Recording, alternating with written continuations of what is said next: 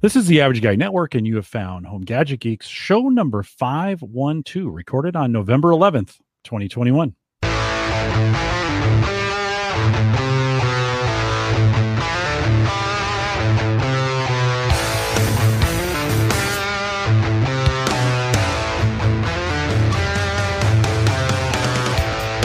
Here on Home Gadget Geeks, we cover all the favorite tech gadgets that find their way in your home. News, reviews, product updates, and conversation, all for the average tech guy. I'm your host, Jim Collison, broadcasting live from the AverageGuy.tv studios here. And this is the part where I would say to Mike in a beautiful Bellevue, Nebraska. Mike is out tonight. Our guest host, Brian Flanigan-Arthurs, is with us tonight. Brian, welcome to Home Gadget Geeks. Great to have you. Oh, thank you so much. I appreciate you having me. I'm glad to be here. You're usually in the chat room, faithfully in the chat room. Brian F., if you've ever hung out in our chat room. We have to do the obligatory weather. Beautiful here. We had a bunch of wind. It's getting colder.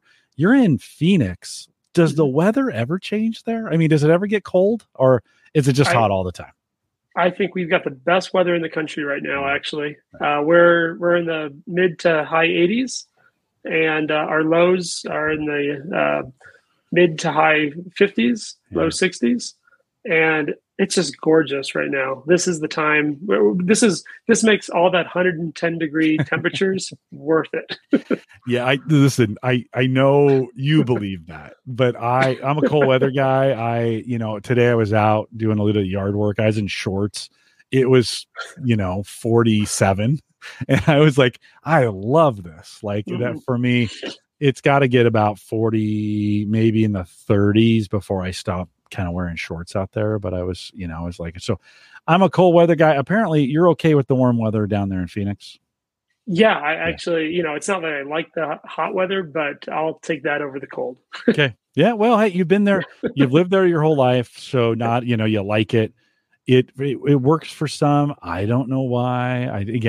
I just could not and they always say it's a dry heat, right? But I just couldn't. It gets pretty muggy here in Nebraska in the summers, and just really hot and really humid, heat indexes of, 105, 110 with humidity. That's terrible. So I don't know why I'm saying anything about Phoenix, because it just doesn't last as long. We get a couple weeks of it and then it kind of goes away. But yeah. And if you're indoors and you're, for work, it's not too bad. Yeah. The electricity bill isn't fun, but yeah, if you're indoors, just that short walk between the door and your car door, and then a few minutes cooling down your car. Yeah. Everybody have white cars just for that reason, or it doesn't matter? I would say there's probably a disproportionate amount of white cars in Phoenix. Yeah. I'd imagine there's all kinds of trickery that goes into to keeping cars cool. Well, hang tight 1 second. Let me get a couple things out of the way. We'll get to know you a little bit. Happy Veterans Day here in the United States. We celebrate that on November 11th. And so big thanks to all those who served. And I would say all those who supported those who served. My wife wished me a happy Veterans Day today, and I said I couldn't do this without you. So there's a lot that goes into that, but a happy Veterans Day to those, and thanks for your service if you've served in the military. And I'd even say around the world, if you've given time, if they've given a part of your life to defend whatever that you need to defend, happy Veterans Day from that standpoint. Big thanks to Gavin Campbell, who joined us last week. Gavin was great. Just had a good time with him. And so Gavin, thanks for coming on. He'll be back. We'll bring him back sometime after the first of the year. We got some things to talk about with him, but big thanks to Gavin for coming on as well. Brian, let's get to know you a little bit. Just give us a little bit. What do you do? What do you do for a living? What keeps you busy during the day? And then we'll talk a little bit about your tech hobbies. Sure. Yeah, definitely. I'm a school teacher by trade. I teach students and primarily economics and various other electives. I work at a school that's what they call an alternative charter school. We service students who are 16 years and older, who are they have to be behind in credits to come on board with us. And I'd say I love every day of my job. We've got a lot of good, motivated kids. That's great to hear. As we were talking pre-show about it, I was like, I never thought about what happens to students who can't graduate in the traditional time frame and who are motivated to. Some aren't. Yeah. Sounds like your students kind of are motivated. Did COVID throw a wrench in your system? And in what ways did it affect it? And is it coming back? Yeah, certainly. Just like everyone else, many schools that went home and worked remotely for a while. Where I work, we ended up probably even longer than most school districts around actually kept our kids at home longer.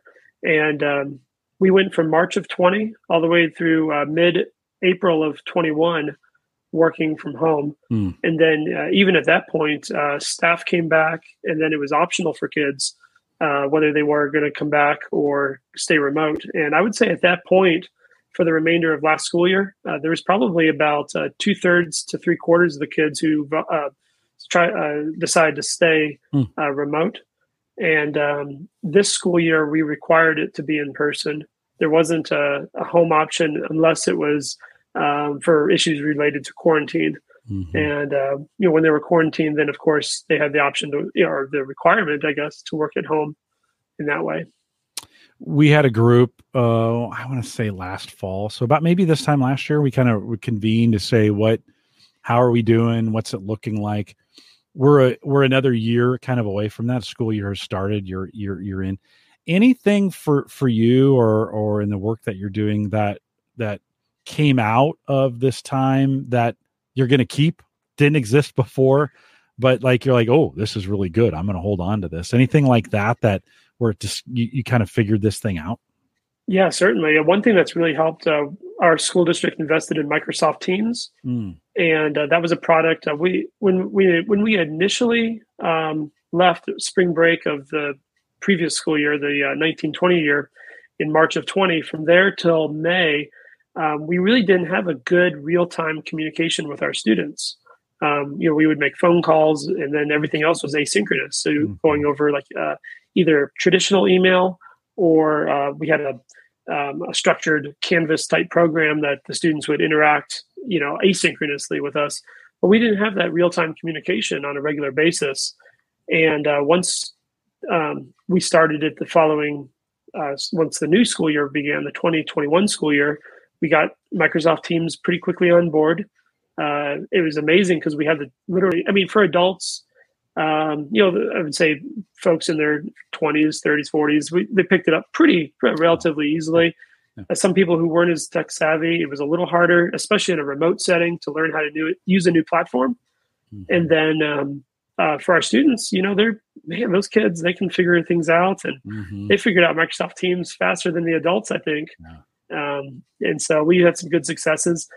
But now you're asking, now that we're back, we kept Microsoft Teams. It's a great communication tool that we use between both staff and students. And even when you factor in the things like, even when you're back in person, you're looking at ideas like social distancing and making sure that you're respecting that space with the students, even more so. And with Microsoft Teams, there are certain things that you can communicate a quick response to a student that's in your classroom versus having to go up next to them for a longer period of time. So it's just keeping everyone safer, and it's great.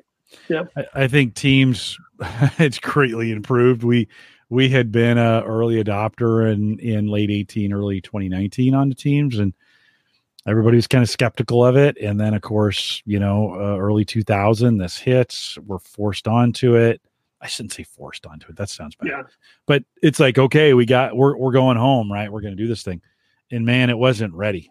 And it has grown up fast, and it's still, they all do, but certainly, do you have any, Teams is quite extensible where, a Zoom, you don't really think about doing development on top of Zoom, but Teams is kind of it's a platform. There's plugins for it and things you can do with it.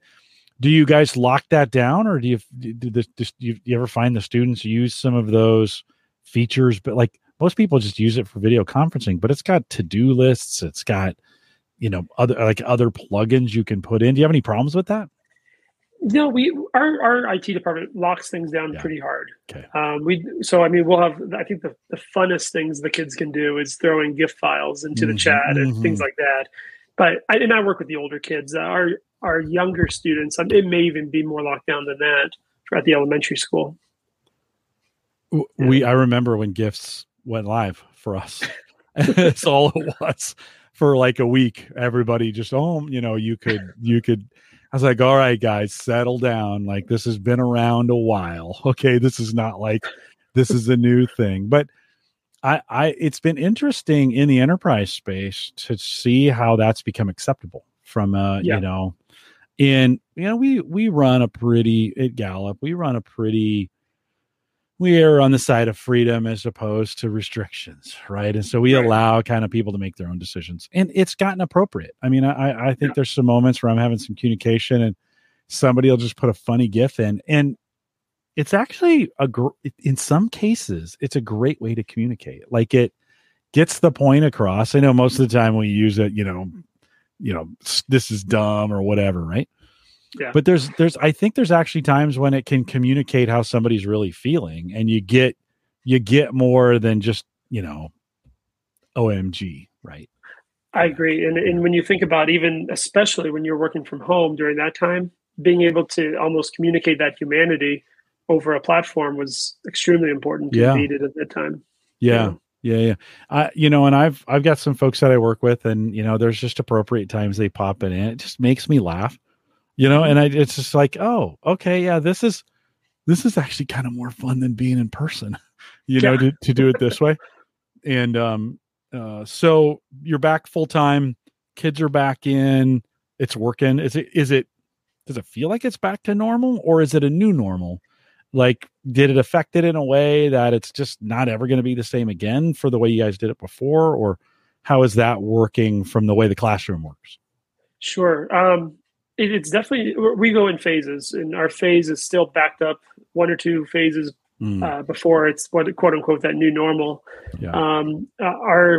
Where I work, it's they're being extremely cautious, and keeping staff and students safe. But we have giant dividers everywhere in the classroom, big plexiglass dividers. Wow. And we drastically limit how many students are in a room at one time. We're all wearing masks while we're inside the classroom, and then outside, as long as you're more than 6 feet away from somebody, you're allowed to take off your mask. And everyone's very respectful of that. Very, very rarely do I have to remind somebody. And it's just the policy. You just have to say, this is the policy. And it's as short and long as that. Seems like that's working for some, right? Yeah. I think so. And if I let the students know if they need what they call a mask break, well, and again, I work with older kids. Yeah. I say, and our building faces the outdoors, and so it can, there's an outdoor, connects to a bathroom that's outdoors. Well, use the bathroom, and on your way to the bathroom, take off your mask. That type of thing. So, yeah. Good. Do you, you mentioned you're using Teams. Does that automatically make you guys a Microsoft shop from a school perspective, or what kind of equipment, or how would you characterize some of the software and hardware you're using for the students? Sure. So with the school, they provide us Windows laptops, and the Windows laptops, Microsoft is the main deal that we have. Everything that we have, the Microsoft 365, or I guess you call Office 365. And so we're very heavy Microsoft. We don't use Google at all. Just their privacy policy that they have set up, and they just don't do it. And but yeah, so with that, we use that. Now, individual teachers will, as long as it's within the regulations and what's allowed, we'll use some of the software, especially if it's web based. Right. If we can, bring on a website, that's completely okay. We just can't install anything. Right. Yeah. You're an Apple guy, right? Mm-hmm. And so how does that? How do you? It used to be that was those two worlds were far apart, and it seems like anymore. Like I go back and forth. I don't even think about it anymore. But how does that work for you? Pretty well, actually. Like you said, for the most part, it's once you call up the app of whatever you're using, the interface really disappears behind it. It's a lot of, both app stores and platforms offer almost the exact same things. A little bit behind the scenes is a little different. But yeah, I work in both worlds, and all my personal stuff has pretty much transitioned over to Apple. Yeah. Why Apple for you? What is it about that it would be easier? Like, you're in a school that's Windows. Why Apple? Sure. So Apple for me started really young. When I was a kid, we got our Mac Classic, and I loved that Mac Classic, and I would use the heck out of that thing well over its lifespan of how long it should have lasted. And while everyone else was connecting to the internet in the mid 90s, we didn't have internet yet, and I was still using that Mac Classic and playing black and white games, and and having fun on that. And as I got older and I got a job working retail and restaurants and stuff, and I would save up my money, and I bought myself a Mac desktop, and then a couple Mac laptops, and then, well, in 2006 that stopped. I think life got in the way, and they call that the quote unquote Apple tax, and it's a real thing, and that stopped me from Apple for a while. And I did dabble into, I got myself PCs, and I preferred to use the Apple, but it was expensive, especially, as a college student in my first couple of years teaching. That just wasn't going to happen. So, but it was funny because slowly I started getting back into Apple, and I went back and forth between Android and iOS for my phone, and I ended up 2017. I got myself an iPhone SE, a refurb, the older one. And started using that. And what the funny thing was? You brought up, it'd be much easier if you stayed with one platform. And I agree. So I really did a very thorough job, I think, of trying to find basically applications that didn't really matter. They were agnostic to whatever I was using. So I would use like Pocket Cast instead of Apple Podcast, in order to be able to say, you know what, I may not have this forever. I'll go back to Android and I'll be okay because I'm using the other platform. And so I started doing that. And then I went ahead and I picked up a iPad in 2018. First iPad I ever owned. And then I started to see like, oh, wait, look at this. I can AirDrop. I can, using Safari, I can open the tabs on both the phone and the pad. And I was like, that's kind of cool. And then I started learning more about this Apple Watch thing. And I was like, oh, that's cool. So got that. And then by then, oh man, it was too late. And you're already using the phone, you're using the iPad, you're using the watch. And then when we were working from home, I started doing some adjunct work, and working from home, I started working adjunct, and I decided, because I was going to use my personal computer for that. And my personal computer, I'm like, I'm going to go out and buy a Mac. So I got myself a 27-inch iMac. Nice. Yeah. So now I'm in. You've been in, it's what's interesting for me, similar story. I don't know if I've ever really even talked about this on Home Gadget Geeks. In 1982, I started writing, code. I developed software on an Apple IIe as a high schooler. Oh, cool. And we'd get together after school and write, it's basic, but we'd write programs, and we started writing games, and a buddy, we got so into it. A buddy of mine dropped out of school and started programming. As in Silicon Valley, he started programming. I think it was COBOL or something like that in those days, and Fortran, one of those. And I just wasn't that interested in dropping out of school to do software development. And we didn't get even really IBM computers at the school till probably my senior year.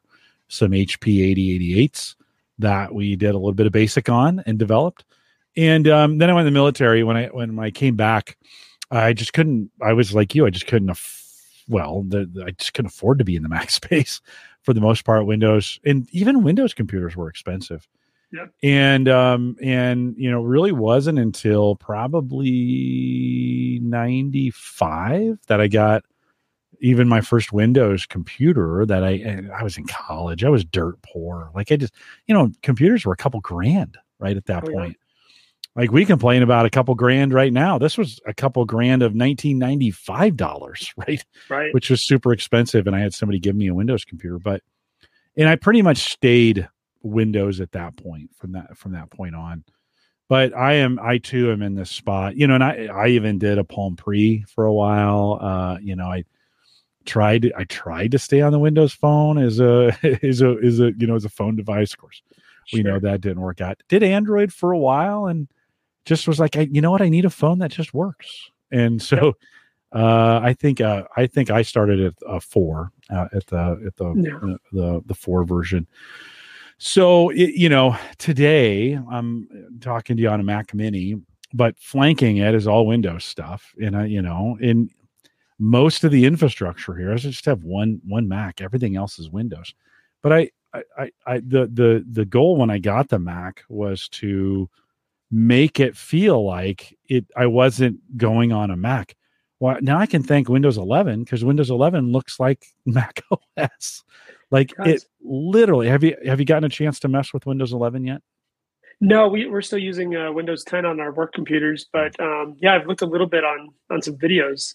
Yeah, just the stylistically, it does look a lot more Mac-like. It's almost exactly. They've centered the task manager down the bottom. It's got the bloom, which looks a lot like the Mac OS that I'm on right now, and I'm kind of like, oh, well, those look a lot alike, and so you have a hard time. I have a hard time telling them apart. I think you said this: the app infrastructure is what matters. What am I using out of the browser, or what am I using out of the apps? Now, that's not the same for everybody, and I get that, right? Right. But I think for the average guy, I think we're to that point. I could probably put my wife on a Mac, and she probably wouldn't know. It'd be one of those kinds of things like, oh, that was, and there's some things, she might even say, I could probably put her on a Mac and say it's Windows 11, just to be, one of those kinds of things. And there'd be a few questions, and then she'd figure it out, and we'd roll forward. Right. So yeah. It's I just don't, we've been doing this a long time, and there used to be that big divide, and I just don't see it anymore for the most part. What are you carrying for a phone right now? What's your main driver on a phone? Yes. Yeah, so I actually updated to, the iPhone 13 mini. Nice. Yeah. Nice. So I replaced the SE and got myself a 13 mini, and it's awesome. Yeah. Yeah. Yeah, it's a good. I didn't plan on this, but I upgraded my daughter to it, and we were just in a spot. She was on an 8, and I was holding out, and we just at this point, and then it just that phone just kept getting worse and worse and worse. Yeah. And I checked into it, and Sprint's like, well, T-Mobile now, like, we'll give you a lot of money for that really crappy phone if you stay on T-Mobile. And I was like, okay. So, couple bucks a month, just, I think the whole thing's like $160 and they took her really bad iPhone 8. Yeah. Why wouldn't we? So she's on a 13. I didn't even think about it. I'm like, hey, wait a minute. I'm just on a 12, but she loves it. And I remember, wasn't she dabbling into like a lot of photography? She was, and she is. Yeah. So, I mean, the 13's got a great camera on it. Yeah. Yeah, no, it'll be good for her going forward. Couple items I want to talk to you about tonight. In one, I don't know if I've ever talked about on the show, but as an educator and in the work space you're doing, and I've been thinking about it. This isn't what it is, but like Grammarly, this is one of those applications that sneaks its way into your life, and then when it's gone, like. I just realized I was in a browser and Grammarly had been disabled for some reason or whatever. And I was sending all kinds of really bad spelling errors. I don't know what happened. TextExpander for you've been dabbling in that. And that's one of those I tried one time, but then it was like, oh, I got to remember these codes to get. So talk a little bit about your use case. Why would you dabble in that where it kind of completes things or fills things in for you? How are you using it? Sure. Yeah, actually, I've been using for quite a few years. In Mac OS, they have a little replace text box. So let's say you're always misspelling something. You can set it up where every time you misspell it that way, it'll respell it a different way. And I was getting by with that for a long time. And so it was good. It was good stuff. But I kept hearing more and more about this program called TextExpander, and it's from a company called Smile. And they originally, I think, were just on the Mac. I mean, they've expanded. They're on. I have them on my phone, and they're also on, I believe, Windows. And there's actually an extension now in the for the Chromebook. You can do it on that as well. And essentially, in its most basic way, it replaces text. And so you set up an abbreviation, and it then replaces that abbreviation with whatever text you put in. So if you type in, your name or a particular greeting or something over and over again, you can set that up where it simply replaces that text with whatever it is you're typing. And you brought up the concern with having to remember some of the codes that you put in. It's got a really nice interface where you can actually look up what your codes are, and you can actually search. So if you remember a certain word that it's replacing or something of that nature, there's a search function. So you can search for a word and it'll tell you what the abbreviation is. And so that's really helpful in case you forget. But one thing I haven't dived into it too much, but I've been watching some videos on it. This is a pretty powerful aspect of it. I guess you can have a block of text, and let's say you tend to send, whether it's a client, whether it's a student, whether it is a block of text, that's, I would say 99% of the block is the same. But there's certain aspects, maybe it's a name, maybe it's you're doing well, not so well, you're ahead of pace, you're behind pace. There's little toggles of, minor changes you have to make to those paragraphs. They have little drop-down menus. So you put in the code, it fills in this block of text with these drop-down menus strategically placed where you put them, and you can just choose the options on those drop-down menus and then send your email or send whatever, post it, whatever it is that you're doing with that. And that's pretty powerful. I've only begun to dabble into it, but it has a little statistic box up there too, which is kind of cool. And it tells you, you've saved 28 minutes tonight using our program. Yeah. Because it records how fast you type. Right. So I'm like, that's cool. When I first tried it, so in my role at Gallup, I do send a lot of the same, I kind of do a concierge type work with our, we have about 11,000 certified coaches around the world. And I end up repeating myself all the time. I couldn't, my workflow today, or I would say up until just a couple months ago, was I just had actually a text document that I would open up as I was getting ready to process all this information. I would, in their scenario, for me, there's scenarios. Their email is bouncing on us. We are, or it's getting blocked. I get a message back. Hey, and these are customers. We want to get, they want communication from us. They want it. Sure. For whatever reason, it's been blocked, or they made a mistake and put it on a, do not, or an unsubscribe or whatever.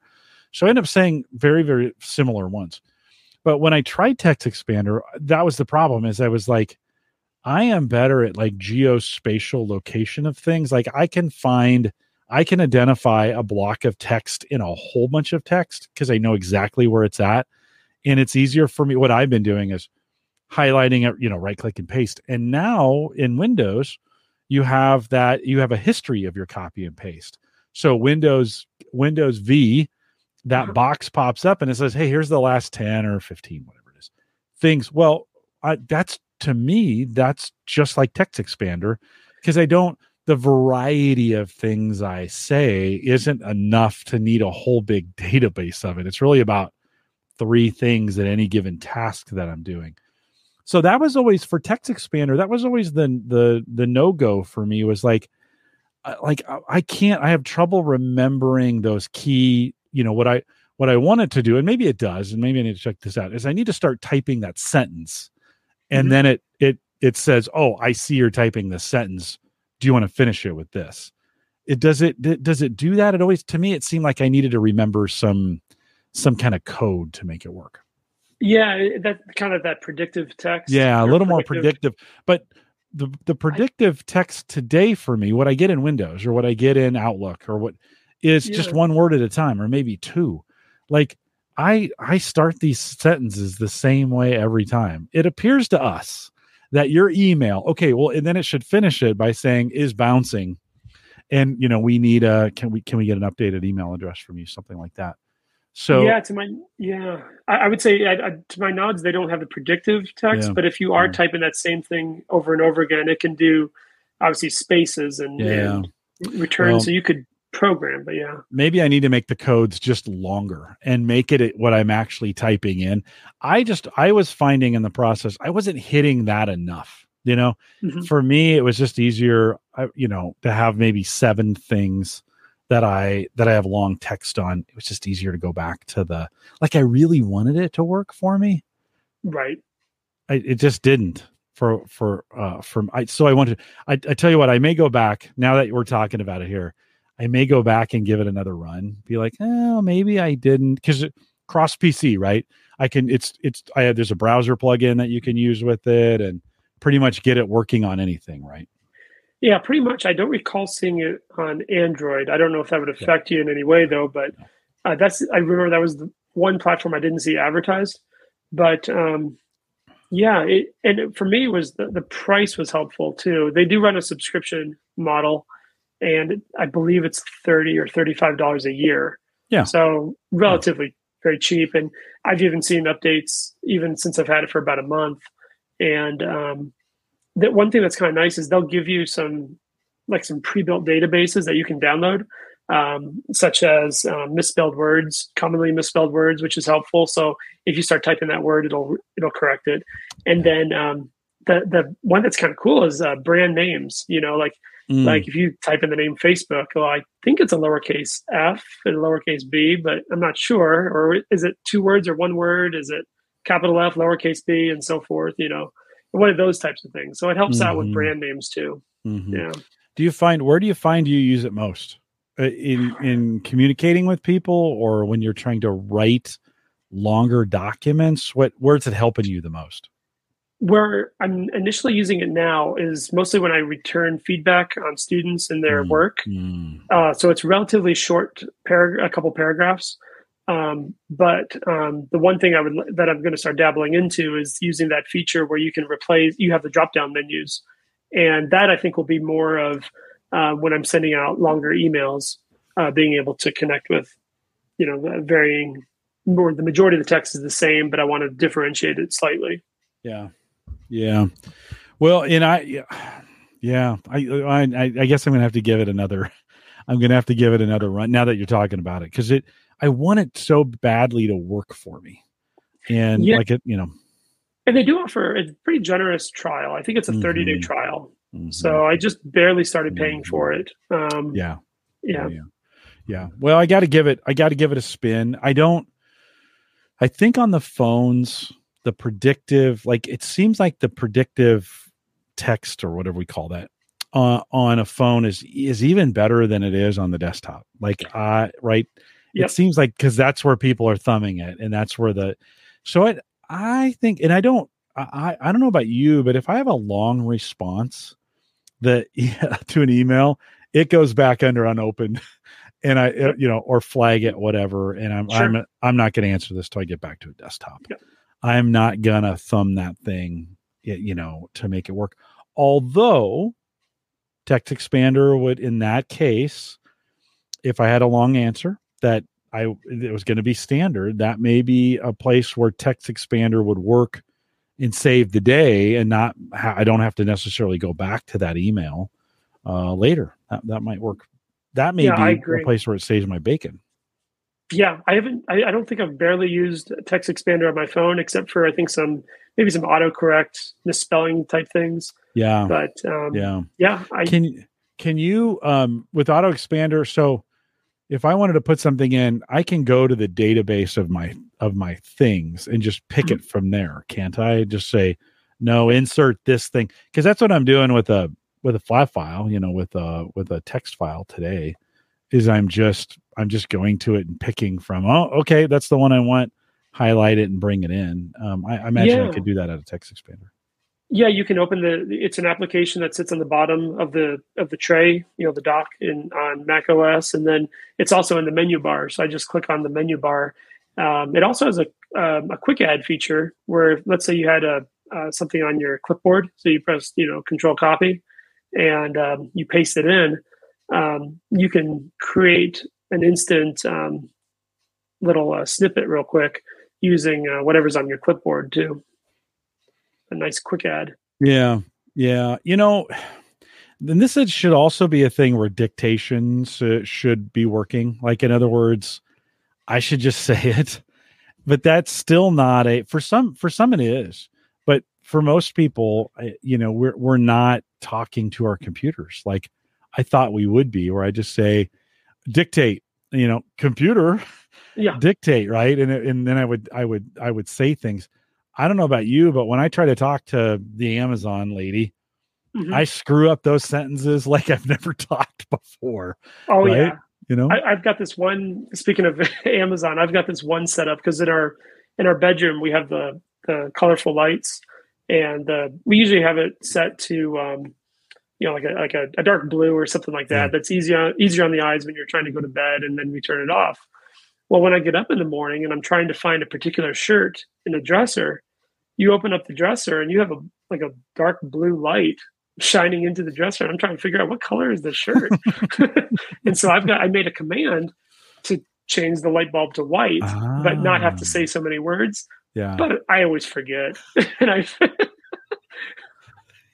yes, that's the thing. You're like, okay, what's the command to do this? And they didn't have this problem on the Enterprise. No, for some reason, when they're talking to the computer, it works flawlessly, and they're doing complex calculations, warp drive calculations, and saving the ship from imploding, and some of those kinds of things. I just, I just never seem to get it right. I mean, listen, Brian, I make the same pot of coffee every morning, right? I get my perk out. I wash it out. I put the grounds in, and I tell the A lady, set a coffee timer for 8 minutes and 30 seconds. That's what it's going to take to get it perking. And then depending upon when it goes off, I say add 5 minutes or start a brew timer for 5 minutes. Right. It does that. I screw that up 4 out of 5 days, and then I get 2 timers going, and I get, and I'm just like, hey, what is it? It must be me. Like, I just must not be good enough. But I think it's all of us. Yeah. Yeah. I thought we'd be talking, dictation, and it would be doing it and correcting it as it goes and some of those kinds of things. And maybe in some cases it is, but I just don't feel like for most people they're using those features. Well, and maybe it's the fact I was thinking about when you were talking about dictation. One of the biggest problems is, punctuation, whether it's a comma, period, exclamation, question mark, that type of thing, and then connecting it to the Enterprise. How many times did they set that ship to self-destruct? And it never did. Maybe they thought it was a question. Should I self-destruct? And then set the timer. Is it a 5-minute timer to self-destruct? I know. And why was it never configurable? Why was it always 1 minute so that they had to rush off the ship? Yeah. You would think you would want that one command to be configurable, right? It's like, okay, but then, now I'm ready to cross into the safe area. 30 seconds, now go. I'm good. But they knew they would make a mistake because you'd say 1 minute and it, you might cough when you say minute and it thinks you said second. That's it. Right. That's it. You're done. Well, Jim Shoemaker says in chat, he says he's never used TextExpander, but he finds iOS voice to text pretty useful. And I do think this is probably the use case. A lot of people are sending texts and those kinds of things via voice, but these aren't documents. These are I think for most people. Yeah. It's just, this is just communication going back and forth. We're not like would you for a student, would you talk into your phone and just send it to them, or you got to make sure it's right? Well, and I guess as long as it doesn't send yet, and you had a simple reply of saying, yes, that sounds good. Something like that, I would be comfortable. And especially since you still have to read it before you still have to click the little send button. Yeah. I think that's okay. But I would, something more formal in that way. The one of the things with Teams that I've really liked on my watch, on my Apple Watch, is the ability to just to type back simple. You get a message, yes or no, and you can scroll through a bunch of pre-made responses, or just hit the text and type it. I underestimated how powerful that writing could be in getting quick messages to people, right? If the message if it's not a pre-made message back, typing that in is not difficult at all, and sending it on the watch is pretty handy. It is. For me, my watch is my personal watch versus my work stuff. So it doesn't connect with our Teams. Okay. But with regards to dictation, I found like the AirPods are great. You can be walking and you just ask for the yes lady and then say text, whoever, and you can dictate something back real quick.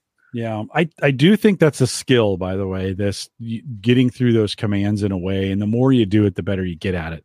I don't do it enough. And so I'm still kind of clumsy at it, but I watch my wife do it, and she grabs the phone, says whatever, and then starts talking, and she's adding in punctuation and all kinds of things on the fly. Like, oh, okay. Wow. So I think it's a skill. Yeah. I think it's just a skill that you get more comfortable with.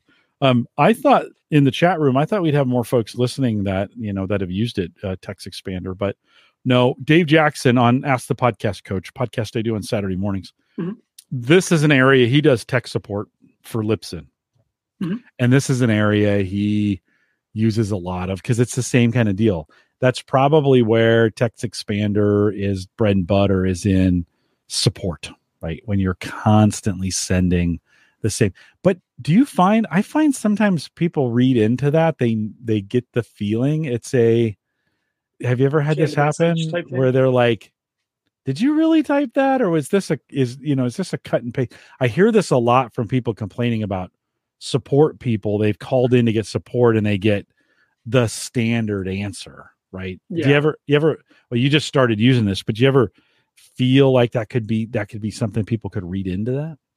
I think there's a time and place for it for sure. When I send out particular grade reports, it's pretty black and white. This is your grade. You're ahead of pace. You're behind pace. It's a pretty standard response. So that part of the email, I think, is appropriate to use for some of those canned responses. Yeah. And of course, you want to add a personal connection to it, and build that rapport and relationship, building with your students and their families. Mm-hmm. So that aspect I would probably differentiate. But even within an email, I think you can use both. Yeah. I think I'll try it again. That I need to maybe rethink, like, well, what's my strategy going to be on this? How do I get past the codes? Maybe finding a different way for me to make that work. Because it would be beneficial. I would like Attract. I use Grammarly, but this has also got some spell check kind of associated with it. We get spell check built into stuff. So, okay. Well, maybe you've talked me back into giving it another try. You're all. Oh, did you want to say one more thing? Oh, I was just going to say, with a 30-day free trial they give you. I mean, some places only give you like a week. These guys, 30 days. It's a good amount of time. Yeah. It's enough to, in your workflow, you can include it and really try to see if you like it. Yeah. I felt it was real generous. The last, when I tried it, I think I did it on the trial, and I felt like it was a generous, a month to give it a try. Again, it just didn't really, for me, I was just like, oh man, this is kind of a little more work. Now I do a little more of that constant communication that's similar, right? Where I'm trying to find, tell them, hey, your email address is bouncing, or we're having trouble communicating with you. So maybe I'll give that a try. You're trying another tool, Classroomscreen, at classroomscreen.com. I'm going to bring this up. Talk to me a little bit about that. How are you using that, and what is this? Sure. So it's a website. You go to classroomscreen.com, and you can use a perfectly easy version. You don't have to necessarily log in and do anything like that.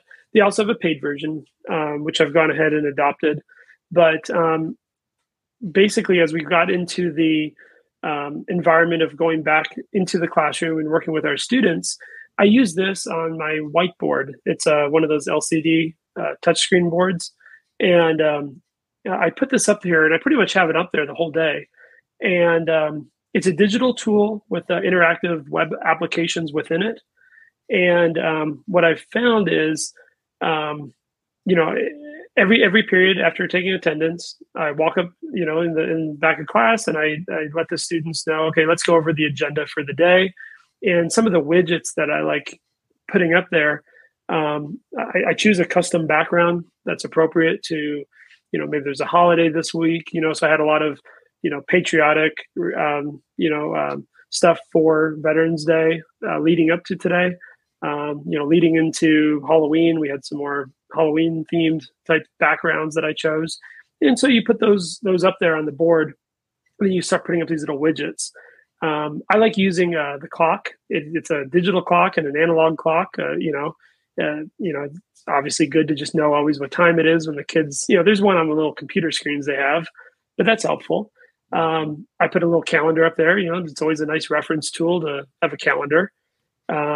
I then use the text box, and the text box allows you to use, you know, make things bold, italicize, underline, you know, different sizes. So, you know, a lot of different ways to display your text. I put up there if there's anything special going on with the schedule that day, like an early release schedule or anything, you know, particular event happening at school, things like reminder type things.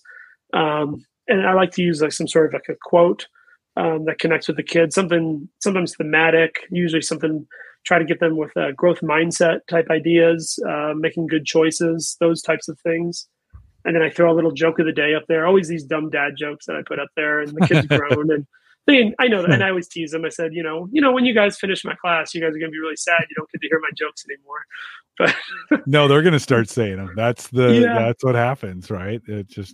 My daughter found a meme of like, 20 things dad says, and I say 19 of them. I mean, I was like, yeah. So we were leaving the restaurant. We went out for dinner tonight. As we were leaving, I grabbed my keys, and I'm like, not going to get very far without these things. That's one of the things dad says, right? And she almost fell on the floor laughing. She thought it was so funny. So the whiteboard that you have digital, what's running, what runs that whiteboard? Is it its own OS, or is it running on Windows, or how does that work? I believe it's running off of Windows. It's connected to our computers. It's I don't know the model number. It's an Epson short throw something or other. You can interact and touch it. In my workflow, I tend not to use that feature as much as I probably should. For you, it's just a big display.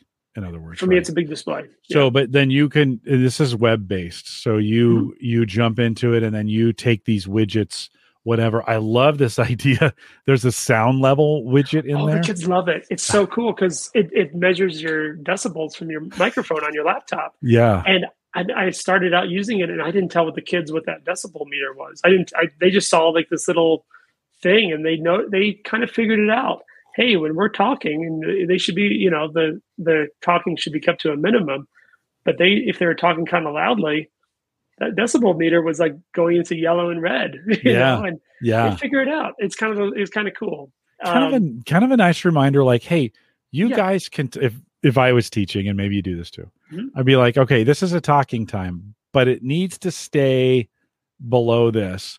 And so it really gives them kind of a standard, right? So they kind of, guys, and they probably police themselves maybe a little bit on that. Self-regulate. Exactly. Yeah. It's a good, trait to take with you, even after leaving high school, obviously. Yeah. One thing that is kind of cool there, I use a widget for the QR code generator. And, a lot of our kids, they love using their phones anyways. So I said, they're going to have their phones. Let's have them interact with their phones in a responsible way. And so I put up this QR generator, and you put in a website, and like I said previously, we use a lot of Microsoft products. And one of them is the forms that they use, Google, Microsoft Forms, where you create like poll questions. And so I create, I do like little poll questions, just touching base with the kids. I get to know them. I'll ask them, sometimes they're more based academically, Are you planning on coming to Saturday school this week? Yes or no? Those types of things. Or sometimes just to get to know my kids or what they're interested in. So I'll throw up there something like, what streaming services do you use? Check all the boxes, and that type of thing. Something that's low key, friendly, and just builds that classroom rapport with the kids. And I love using that feature. That's something really neat. But I'll tell you my number one favorite feature, and it's the only reason why I paid for it, because everything else it's all free. They have a couple premium widgets, I guess, but the only one that I really care about is the fact that you can save your screens. So I'll make them for the week. I'll try to get a week ahead in the screens that I'm making, and then I can of course tweak them if something, schedule change type things, of course, but I can keep that skeleton of what I built. And there was nothing worse than when we had to do, I built a screen. It doesn't take forever to build, but you place everything where you want it, and moving it from my computer screen onto that whiteboard. The whiteboard has a different resolution, and so I'd have to rearrange all the widgets. And so it takes a little bit of work, not horrible, but a little bit of work. And then what do you know? In the middle of the day, my computer would freeze. And the only way to make it unfreeze would be either the Control Alt Delete or just a hard shutdown and restart. And if you can't save your screen, you're going back to the beginning and recreating it from scratch. Yeah. And doing a lot of, I used to do some copy and pasting. I'd have the text box ready in a Word document. So I'd pull up the Word document, copy and paste that into a text box. But then, you're doing stuff on the fly when you could be, doing something a lot more productive. So right. You can save it, set it, come back to it. There's even more widgets than we were looking at. We were looking at those 9 widgets on the screen.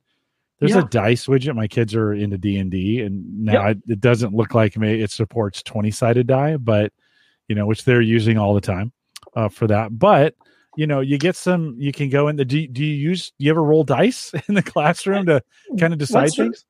Yeah, so sometimes we'll have that. There's a random name generator. You'll notice a little gearbox in the corner. If you click on the gearbox, you might actually have some more functions on there. So sometimes, if you click on the dice widget, you'll notice a little gearbox. The gearbox on the dice. Sorry, there we go. Yep. Oh, that's okay.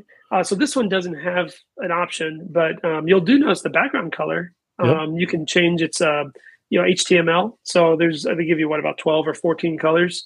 But if I open up a second window and I open up HTML code for different colors, and I'll try to blend it. Like if I were you, like personally, what I would be doing right now is finding the HTML code for something that's like a orangish color to blend with the background. There you go. And it just kind of make it visually nice for the kids. Well, that is, and then you can kind of go with the seasons. You could. Yep. Do you ever let them pick like what gets displayed on this? I do actually. One of the things that I've been putting up as one of my text items is, and again, they'll answer through Teams, is I'll say to the kids, I said, if you have any suggestions of a quote or a background image or a joke that you heard, something that's classroom appropriate that you would like to just, have displayed, I said, just message me in the text box, and then also let me know if you want me to credit your name to it, and then it's kind of nice. Some of the kids want the recognition. Some kids don't, and some kids are indifferent towards it. But there's so many cool tools. We'll go we have our breaks between our class periods. So like what you just pulled up there, the widget for a countdown timer, it makes a little dinging sound so they can know when to come back into class and the next class period has started. And I guess what I love about this is it's just drop dead simple. Like I've never seen this before. And immediately I was able to be like, oh, I could bring this, we could do that, we could get this done. I brought the traffic light in, which in the instructions, they say, like this could mean now is not a great time to come ask for help, right? It's a red light. Or you could change that maybe to green, right? And say, yep, okay, I'm available for now. And the students can look up on the screen and see if they can get up to, I was thinking, maybe I'd put a big screen outside my studio here, and I would just, hey, you can come bother me, because they during the day, if they want to bother me, they come around and whisper, "Are you on a call?" kind of thing. I get that. I'm like, I'm okay. We got to come up with these, and it doesn't happen very often, but kind of cool to be able to set this to set this to say, yeah, you can come see me, or now it's not a good time, or whatever? Do you use the stoplight feature for anything else? I don't use the stoplight personally, but Okay. you got me thinking when you were mentioning, using it outside your studio. I think, there's some tools that are more appropriate to a classroom, as the name of the, Right. website indicates. But I could see a lot of businesses, in an office environment, utilizing a tool like this, in certain aspects. I think some of them are more appropriate than others, but if you're doing a in-person professional development and you were doing something collaborative and wanted to have something up on the screen, and you can open up more than one copy of most of them. I think, I know you can open up multiple text boxes, multiple timers, things like that. So different things that you can have going on simultaneously for different things. You can hide. Yeah. Yep, you can hide, so you get more screen real estate. They have a random number or random name generator, so you can. It says name, but you could put in other things too. If you number, or you could be numbers, of course. It could be items. Something along that line. You could some sort of a bingo game or something. Yeah, that's super cool. Yeah. I learned cool. about this at a PD. Yeah. Classroomscreen.com if you want to check this out. I know we have quite a few educators that listen here, but I'm kind of thinking of like, what else? Like, as I see this, I'm like, this is kind of a cool little, if I had a kitchen PC that I could, there's things, I could kind of set the timers that way. I use A-Lady for that, but you're kind of like, this is pretty handy. I like this. Yeah. Yeah. It was created by a teacher themselves, actually, who created it. So, yeah. And I think the pricing on it is not, let's see if I can go back to that. It's not about terrible, right? 30 a year or free. Yeah. So depending on what features you need, completely free or 30 a year. That's super reasonable. Yeah. This is a cool screen. I was just going through this. Let me reshare this. So sorry, we're so visual if you're listening to the audio on this. But there's this cool one right here. And, you got a moon, it's kind of a blue sky with the moon behind it. And I'm assuming they have, if I just keep clicking the back button, it seemed like it was creating new ones for me just automatically. So as I'm clicking, it's just kind of going back through and making new ones. That's if you click on the background, you'll see all the options they have. And so in the free model, you only get options of what they have. So on the widget, on the bottom where it says background, the first one on the far left. First one. Oh, there we go. And so those are the options. Yeah. So they have some movable ones too, some animation ones, like a flowing river and stuff. So it's kind of cool. But again, those are ones that you have. Yeah. You can also include a webcam, so you can have a background being a webcam. That'd be a great idea. Yeah. So there's a lot of neat things. And then if you have the pay version, you can incorporate your own backgrounds. Yeah. So we did something with the flag raisers, Iwo Jima and so forth. Yeah. There's a big movement, a big calming movement going on at the moment of meditation apps and visual images that are calming. We used to, in the enterprise space, people would have a little Zen garden on their desk, with a little rake and some sand. Well, there's now a whole kind of industry around images and particularly, short video or video clips or whatever that repeat this in these calming.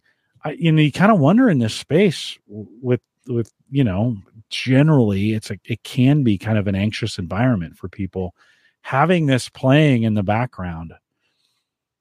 Have you experimented at all with any of those calming kinds of backgrounds?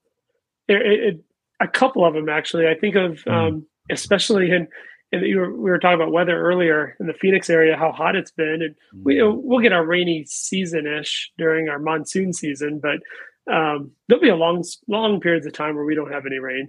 And what is this strange water falling from the sky? And so, there's I sometimes will put just calming thunderstorm music on and have that just on repeat. And it's just thunderstorms and it's kind of calming. And then our version of cold is like 40 degrees in the our low. Right, That's right our on, cold.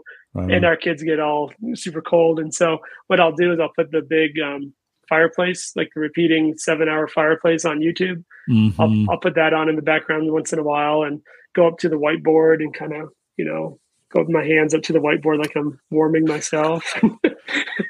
Get a So something fire, like that. get a fire going. I've done that before. Put a fire on a monitor, just to kind of Yeah. feel that way.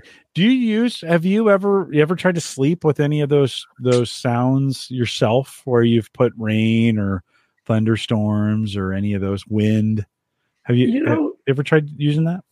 No, but I don't think I could sleep in complete silence either. So No. I would say neither. I love falling asleep to, like, on my A lady, I'll set sports talk radio, and I'll fall asleep to ESPN radio. Really, words. I can't do that. That engages my brain too much. Okay. But I like the actual sound when we get a windstorm and it's pushing against the house and you can hear the house kind of creak, under the pressure. I like that. Like, I don't know why, or especially in the winter, if we're getting a winter storm and it's snow and it's blowing and you can hear it howling and you hear the snow hitting the side of the house. It shouldn't be, but there's something super relaxing to me about. I love, in fact, sometimes if that's happening early, I'll just go to bed early. I'm like, okay, I'm just going to go out there because I want to hear that sound. I sleep against a southern facing wall. And so sometimes, especially in the summer, I hear the rain hitting the side of the house, which is very relaxing and very calming to me. We don't get enough of it, but so I need that. I can't, words would keep me awake too long. Sure. Yeah. Interesting. I can't do music though. That's the difference in me though. If it's musical tune, I couldn't fall asleep to that. Yeah. Yeah, well, it's funny just how we're all different with that. Jim in the chat says move to Oklahoma and you get tornadoes. I'm not necessarily sure. Yeah, that's a little too much for me, but I do. I have tried. If you tell the A lady, and you can do this on the Google devices as well. I've said play rain sounds or play wind sounds. The rain sounds like cooking bacon. Doesn't sound like rain. Like, on the phone, the speaker's not good enough. And I think what I actually need is a really good, if I'm going to do that, I need a really good set of speakers to get that bass. Because what you're listening for is the sound of that water hitting something and that bass sound. So I don't know. I've never really been able to get my phone to work for those, or even the devices are too small. Those speakers, they're too high. The frequencies are too high. I think you need a better sound device. Yeah, I agree. It's maybe a little too tinny. Yeah.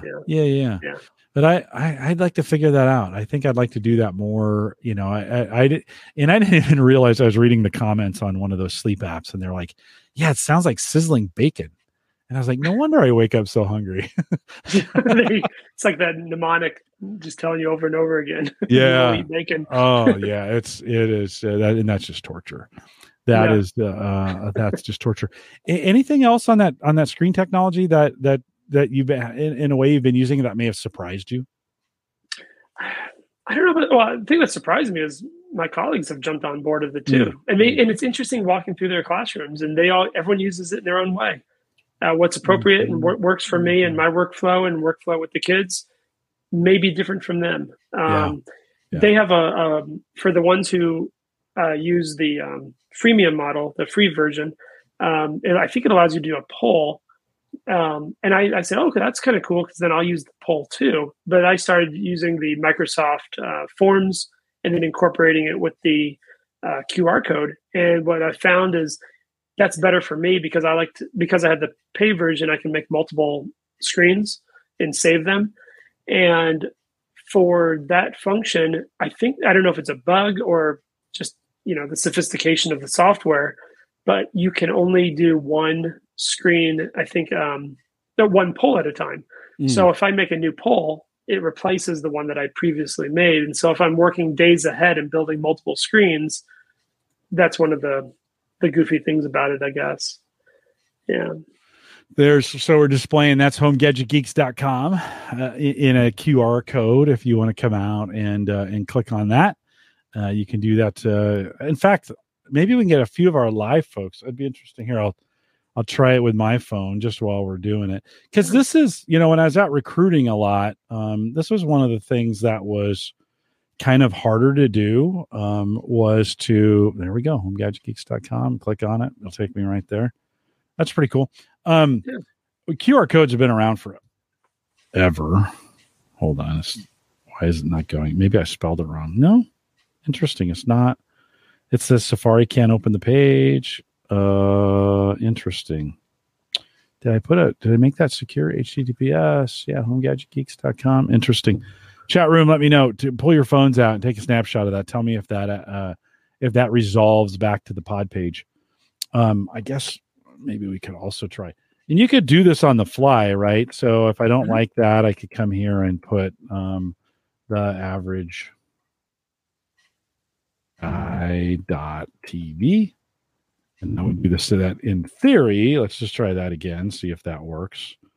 Chat room, play along with us if you can, or if you're on YouTube and you want to give this a try. Let's see how this goes. Do you find, that works out pretty nice. Do you find, that's got to be handy in your teaching? They have their phones. You're letting them do that. My kids, 10 years ago, they couldn't even pull their phones out. They'd get them taken away. Yep. Are you using their phones as part of the learning experience then in that way? I think we have a ways to go, but I'm just trying to show them appropriate ways to use their technology that they have in their hands. We have a program, a curriculum that works already on the laptops, one-to-one laptops. So they're already having that in front of them. But, I just want them to figure out ways to use their technology in a responsible way. Yeah. This would be handy. I think that, again, this would be handy, especially on the fly. You saw how fast I made this. Mm-hmm. So then I don't have to open another program. I can just grab the QR code, put the link in, or copy and paste the link in and say, go here, or save this here, or however you guys, however it works for you. Could be kind of handy. For me, when I was recruiting, when I was doing, software development recruiting, I like to take a big monitor with me, and we would put things on it. In those days, just a couple of years ago, to be honest, I couldn't get students to use QR codes. All of a sudden it's caught on again. And it's like, oh yeah.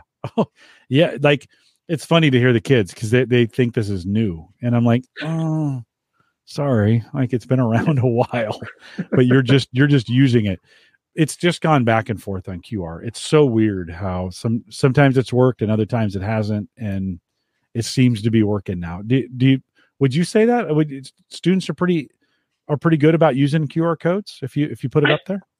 Yeah, it's pretty. I would say probably about half my kids like using it, and then the other half, what I'll do is I'll copy the URL and I'll put it into the chat for Teams, and then they'll click on that, answer it from the PC that they're already using.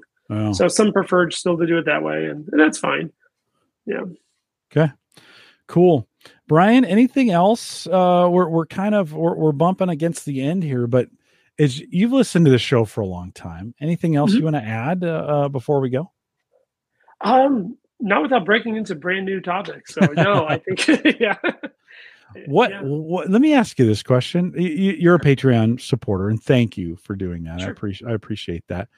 I reached out a couple months ago to all the Patreon supporters and said, "Hey, you want to be on the show?" And you said yes. It's actually been a blast. Like, I have really enjoyed getting to know. Oh, my timer just went off. I don't know if it was really loud. I don't know if you heard that. Did you hear it come through the microphone? Mm-hmm. The timer? Yeah. So I should probably close this so it doesn't do it again. That was really loud. I wonder if it played. No, it would have had to come through. It would have had to come out of here. Was it faint when you heard the ring? It was just a little ding. Yeah. I heard it, but it wasn't like super loud. Yeah. I've really enjoyed getting to know, like, I don't know if I would have done this if I hadn't opened it up to you guys, to say, hey, do you want to be on just to kind of talk? So it's been a blast for me. So thank you for doing it. I haven't asked anybody this to date, but I'm going to ask you, what would you love to see us do in the future? Like, you keep listening. Mm-hmm. I should ask why. Maybe I don't want to know the answer why, but what how could we keep, what would you like to see us do here on Home Gadget Geeks that would be interesting to you, do you think? Well, I think, one of the things, and this would open up a whole huge topic, was what you guys really inspired me to be able to continue to grow in home automation type things and give me confidence that I didn't have otherwise. And that's been a blessing. And I would say one big thing that I think helps is just keep it in the back of the mind of, that a lot of, we've got a lot of return listeners, a lot of people who are watching, but we also have, I'm sure, a lot of folks who are picking up that hadn't listened before. Mm-hmm. And I think being cognizant of being able to bring everyone along for the ride. And I think, as you guys do a great job of that already, and just continuing that and bringing on when I think of things like problem solution, what's a problem we're facing in our lives and how do we solve it? Yeah. And if when it intersects with technology, that's the idea with the show. Yeah. Well, it really becomes like the conversations that we have at the meetups, when we get together in person, it's not everybody talking at once, but it's one person and me asking questions. And then we take questions or ideas from the chat room and bring them in. It's just curated form of it that we do, but we try to keep it. Never wanted to be a review show. I've tried. I'm terrible at it. I hate doing reviews. There's plenty of people that do that so much better than I do. But the community aspect of it, right? Just conversations, I think, is what I think what most people listen to it for. Otherwise, they would have stopped listening to it because it's pretty much 100% conversations. Right. Yeah. So, well, thanks, Brian. Thanks for coming on again. Appreciate doing it. Thanks for listening. It's just, you do this stuff all the time. I'm actually still surprised. There's, Saturdays when I'm posting this thing, and I've gotten a pretty regular schedule now of getting this posted somewhere between noon and 1 on Saturdays. That happens because I'm listening to Cigar Authority while I'm editing this thing, and it almost always works where somewhere between noon and 1 Central, I publish it. I want to get it done as soon as Cigars Authority over. I got to go mow the lawn, or I got to go get my chores done, or those kinds of things. So I try to get it. Done. So it's gotten done on a really regular schedule. But thanks for listening, and thanks for hanging around and coming in the chat room. It's a ton of fun. Big thanks to everybody who came out into the chat room tonight. Is it weird being on this side of it as opposed to being in the chat room? It is, but you have the type of personality that just makes you feel like you're welcomed, and even the listeners in the chat. It's part of the show. You're just part of the group. And that not everyone does that. And so I really appreciate that. Yeah, it's a ton of fun. I really enjoy it. There's some Thursdays I'm like, do I keep going? Yeah, let's do it again. let's do it again. I would be negligent if I didn't ask you this question though on the way out. Crypto, have you gotten into it? Have we gotten you into crypto, or are you avoiding it? I wouldn't say necessarily that I'm avoiding it, but it has not been something that I've gotten into.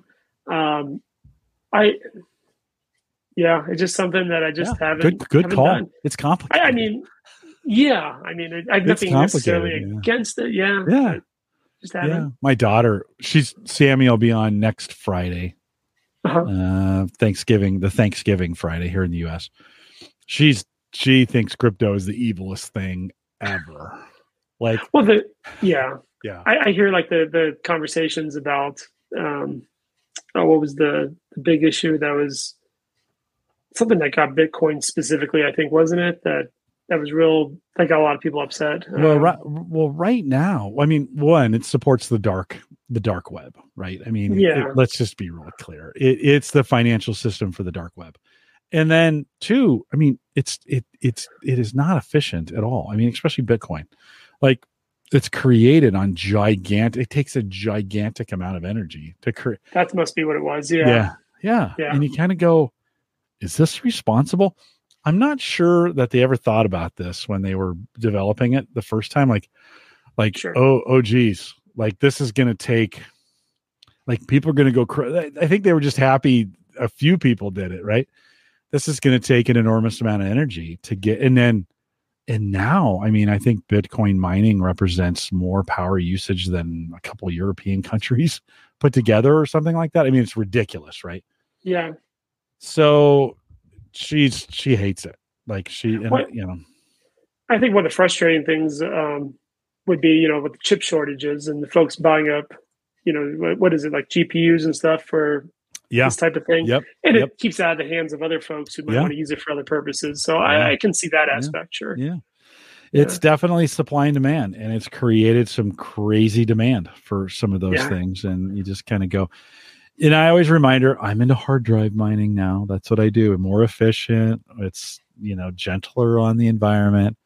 Yeah, Dad, but they still got to make them. So, you're like, you don't really need all that storage. Well, yeah, no, I don't, but okay. So we'll just agree to disagree.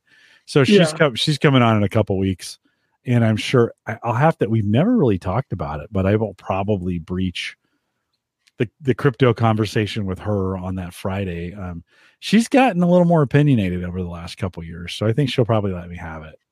If you've listened to the show with Sammy, she can let me have it. So, and I like it. So it's all good. So Brian, thanks again for coming on. Appreciate it. And hang tight with me here for 1 sec. We'll do a little bit of a post show. A couple reminders, the Home Gadget Geeks, of course, in the averageguy.tv, really powered by Maple Grove Partners. Get secure, reliable, high-speed hosting from people that you know and you trust. And of course, Christian. I need to call him. I haven't done that in a while. I need to talk to him. Head out to maplegrovepartners.com and plans start. No inflation. I mean, we had record inflation in the United States in October, but no inflation going on at Maple Grove Partners. $10 plans get you what you need, and you can set that up and get that rolling today. And of course, Christian will get you going for it. maplegrovepartners.com. Big thanks to our Patreon subscribers, and Brian's one of those as well. And listen, if you're listening to this and I sent you an email inviting you on, and maybe you missed it, just contact me. Let me know if you're thinking, if you'd like to jump on the show, I'd love to have you on as a Patreon subscriber. So let me know, Jim at theaverageguy.tv. You can always send me your feedback on the show and the things we're doing and show ideas and some of those kinds of things. We got some really great guests coming up. Jay Madison is coming back. I mentioned Sammy is coming back. I'm getting Marv to come back. So we've got some folks coming up. We'll get Aaron lined up as well. And we got some great guests coming on both here through December. And then I'm starting to book for January. So we'd like to see you in here if this is something. And if you got something to say, let me know. We'll see if we can get you in and get it done. We are live every Thursday, 8 p.m. Central, almost every Thursday. We're not to Thanksgiving yet, right? We have 2 weeks here in the United States of Thanksgiving. Mm-hmm. So not next week. Next week is just Mike and I think. Then Thanksgiving, no Thursday show, I want to say the 25th. And then 26th, Sammy and I are here 8:00 that Friday. She's going to blast me. She's gotten a little mouthy. So she's probably going to blast me. I shouldn't say a little mouthy. She's kind of really mouthy. And she'll be here. I think we're going to have a good time together. We'd love to have you come out for that Friday live show. You'll have recovered from your Thanksgiving, here in the U.S. anyways, your Thanksgiving coma. Come and join us on Friday night, 8 p.m. Central, 9 Eastern. If you're joining us live, stay around for a smidge of a post show. With that, we'll say goodbye.